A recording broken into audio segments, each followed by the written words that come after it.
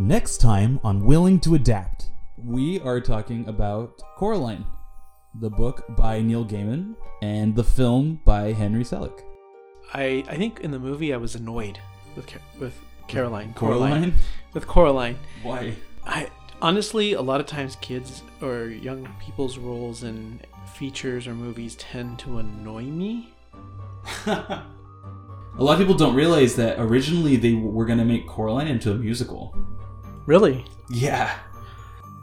Nightmare Before Christmas clouded my brain as I'm watching Coraline and fed into it. Whereas on the book side, everything I've read by Neil Gaiman clouded my brain and coming into the book. So in many ways... You had prejudices. Yes, very much so. You have a very roundabout way of getting to liking something. The movie is a little more disturbing, whereas the book is a little more terrifying. Yeah, but I think the movie actually explains a lot more of the mechanics. Well, okay. Prior to this, I think when I first...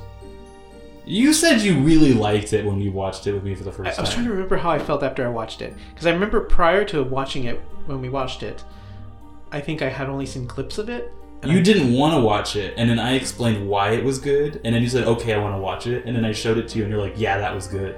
What did you tell me? I don't remember. A lot of the stuff I told you, like, during the podcast, like, the stuff about, like, the symbolism and Hamlet and other stuff. Because you think that's what I really like about the movie that's not in the book, is all the symbolism and the foreshadowing and stuff. That it's so infused in the movie that I think it was a good move, because we've already said the film is much more visual.